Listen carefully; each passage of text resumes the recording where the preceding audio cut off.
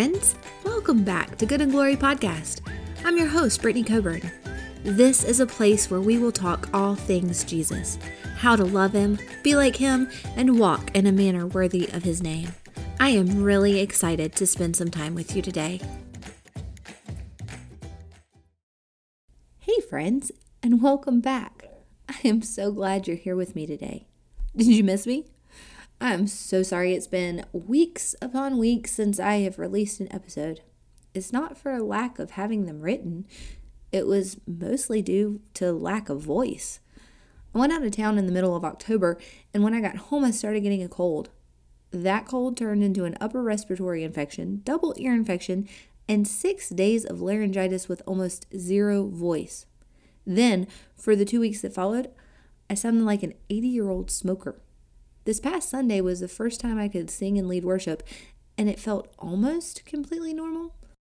Since we are heading into the holidays, episodes will be a little sporadic. Usually I don't do them during the holidays, but since I had to take so much time off, I do want to share with you occasionally. You know how crazy busy life gets during the holidays though, and since this is a one-woman show, it gets even harder for me to get them out every week. That being said, I felt really pushed to get this episode out. I felt pressed that this was an important message. I even told my husband that I felt the sickness that I had was spiritual warfare concerning this very message. It's important. For some, this might sting a little, but please bear with me.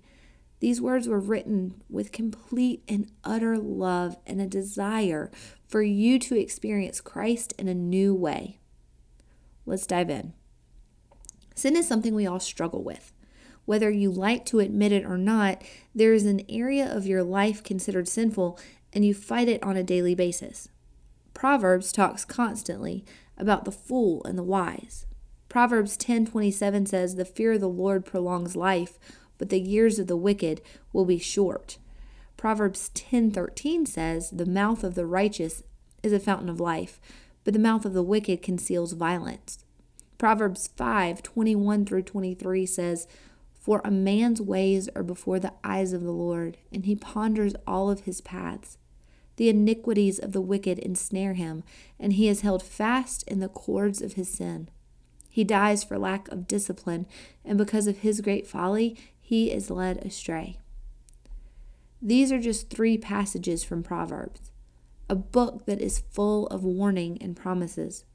Warning for the wicked fool who goes about life however they want and thinks that their sins will never catch up with them.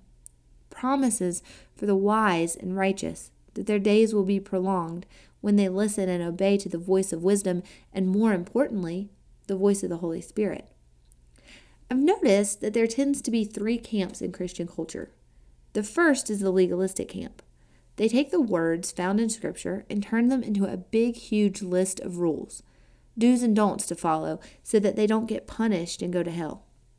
If something seems gray, then they make it a don't, and they add it to their list of unachievable and stressful rules that ultimately leads to failure.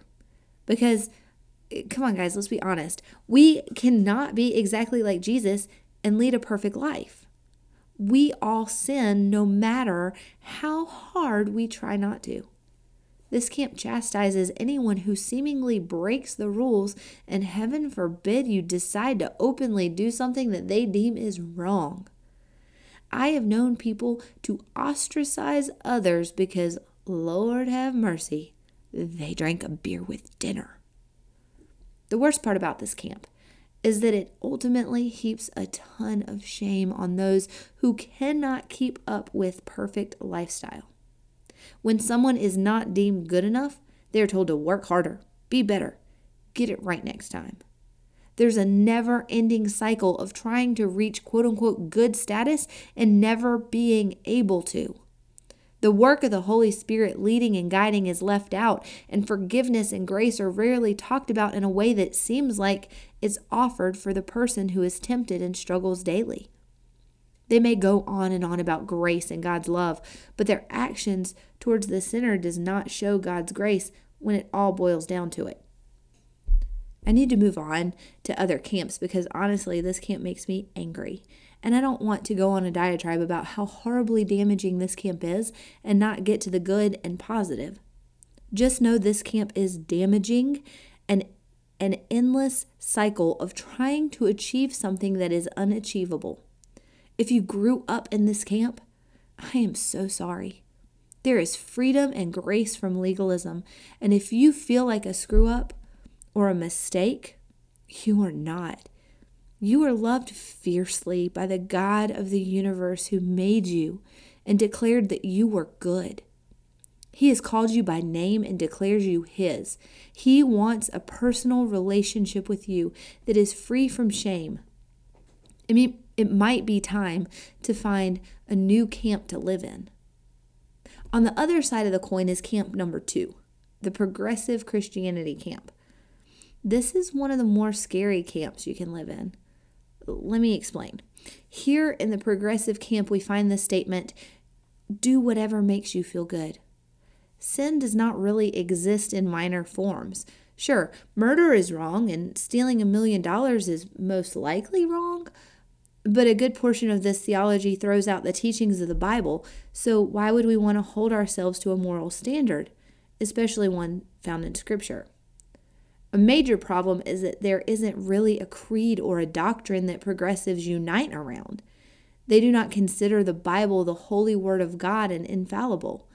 Instead, they see it as a great history book and a roadmap. They tend more towards humanism or even atheism than Christianity. And taking a deep dive into the theology of progressives, I even came across a statement that they view Christ's death on the cross as a result of God being a quote-unquote divine child abuser, and therefore they deny the atonement of Christ on the cross. The newish fad of deconstructing your faith is so scary because it tends to lead into a more progressive theology. I've come to the conclusion that progressive Christianity, at its core and truest form, is not Christianity at all. It is its own religion that wants to hold on to some semblance of the believer's past faith, the part that you're declared good and will make it to heaven, but throws out all the main and life-changing views of Christianity as a life-changing belief system.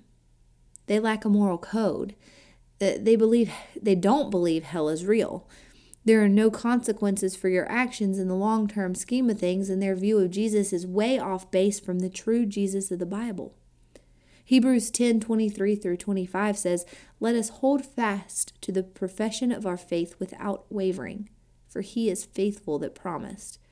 And let us consider one another to provoke unto love and to good works, not forsaking the assembling of ourselves together as the manner of some, but exhorting one another, and so much more as you see the day approaching."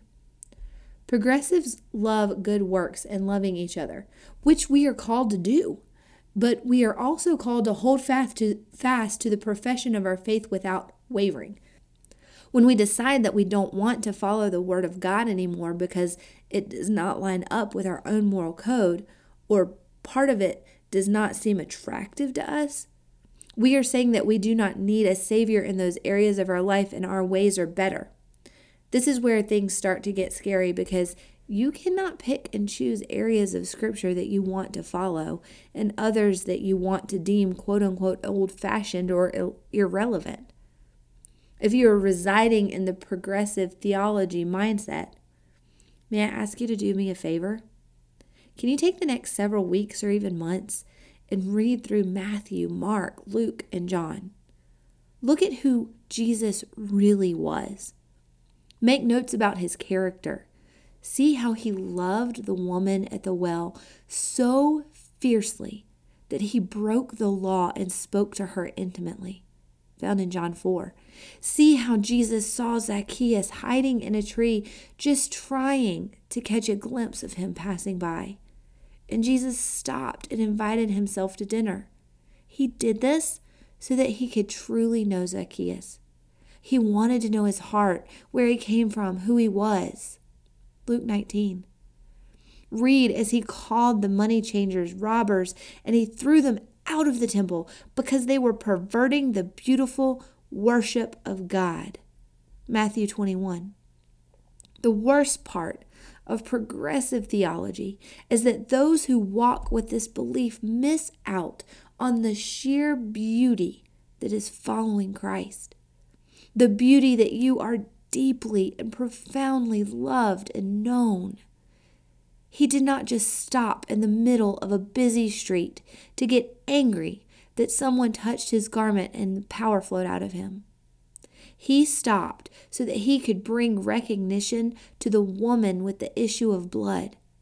He wanted her to feel seen, to feel loved, and to know that she was healed from sin and physical ailments.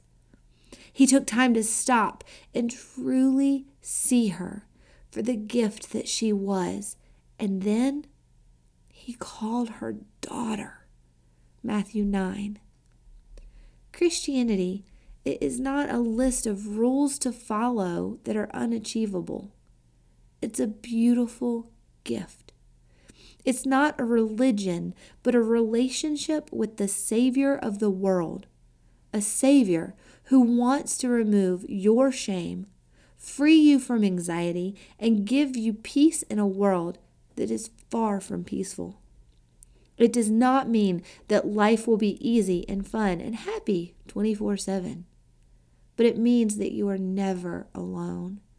It means that at the end of this life, we can join together in heaven with fellow believers and spend an eternity in true worship. Camp number 3 is the best possible camp to live in. This camp is true freedom in Christ. It's a beautiful, messy, joy-filled camp. It's where I hope all of you truly reside or are packing your bags in order to head there now. Here we find sin called sin, freedom called freedom. Grace runs freely and everyone is fiercely loved. Is everyone perfect that lives in this camp? Heck no. I live in this camp. I'm not perfect. However, we recognize that sanctification is a daily process. We strive for holiness, knowing that sometimes, a lot of times, we will mess up, and we will know that we are not walking this journey alone. We have the Holy Spirit leading and guiding us and wanting a personal relationship the whole time. When you read the scriptures, there are lists of do's and don'ts. I think this is where legalists really get it wrong. They live and die by these lists. If you don't follow them to a T, you are going to be held accountable. Bye, man. We've often told our college students that their sin will not cause them to go to hell. For example, having sex before marriage will not be a one-way ticket straight to hell. Scripture talks about abstaining from it because it's God's best for your life. When you wait until marriage, you are declaring that you want to give your spouse and God the gift of sex on the day of your covenant. But let's take it one more step further. Sex before marriage won't send you to hell.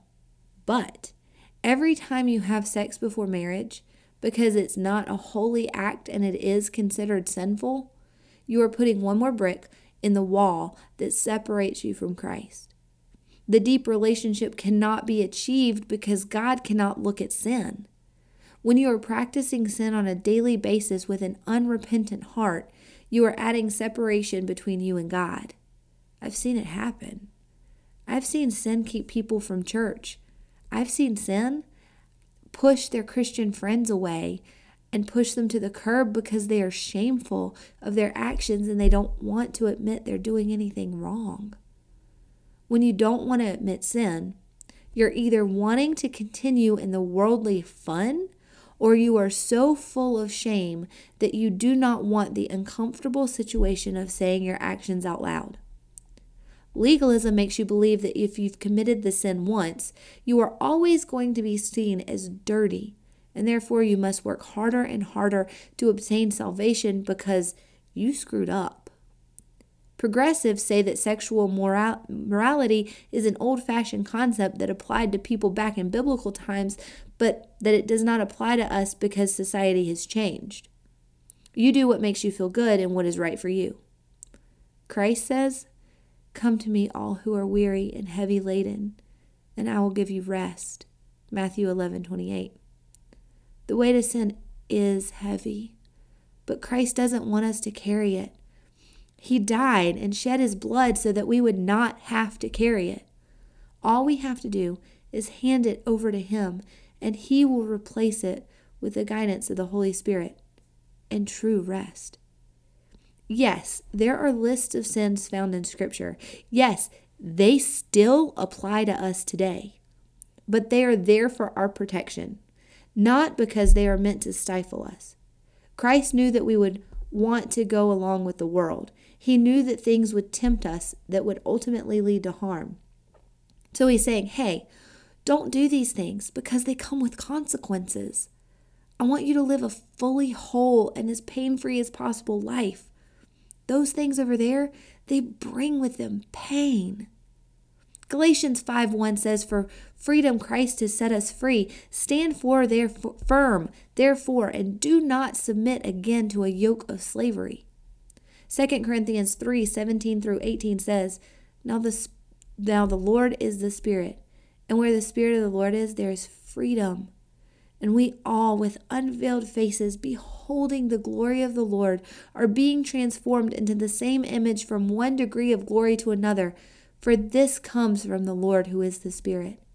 And Colossians 1:10 through 14 says, So as to walk in a manner worthy of the Lord, fully pleasing to him, bearing fruit in every good work, and increasing in the knowledge of God, being strengthened with all power, according to his glorious might, for all endurance and patience with joy, giving thanks to the Father, who has qualified you to share in the inheritance of the saints in lights. He has delivered us from the dominion of darkness and transferred us to the kingdom of his beloved Son, in whom we have redemption and the forgiveness of sins.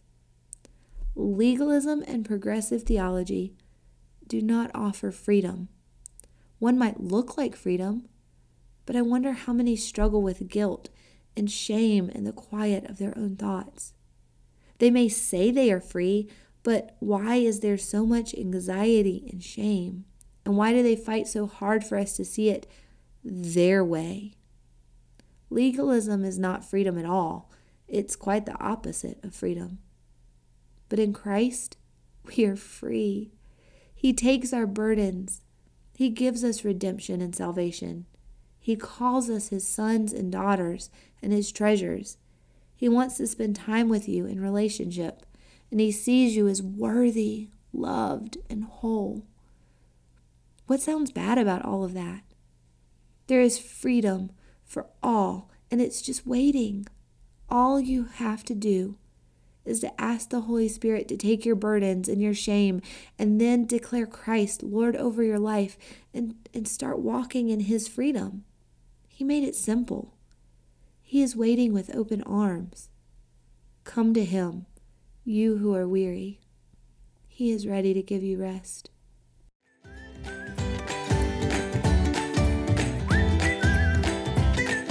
Thanks for spending a few minutes with me today.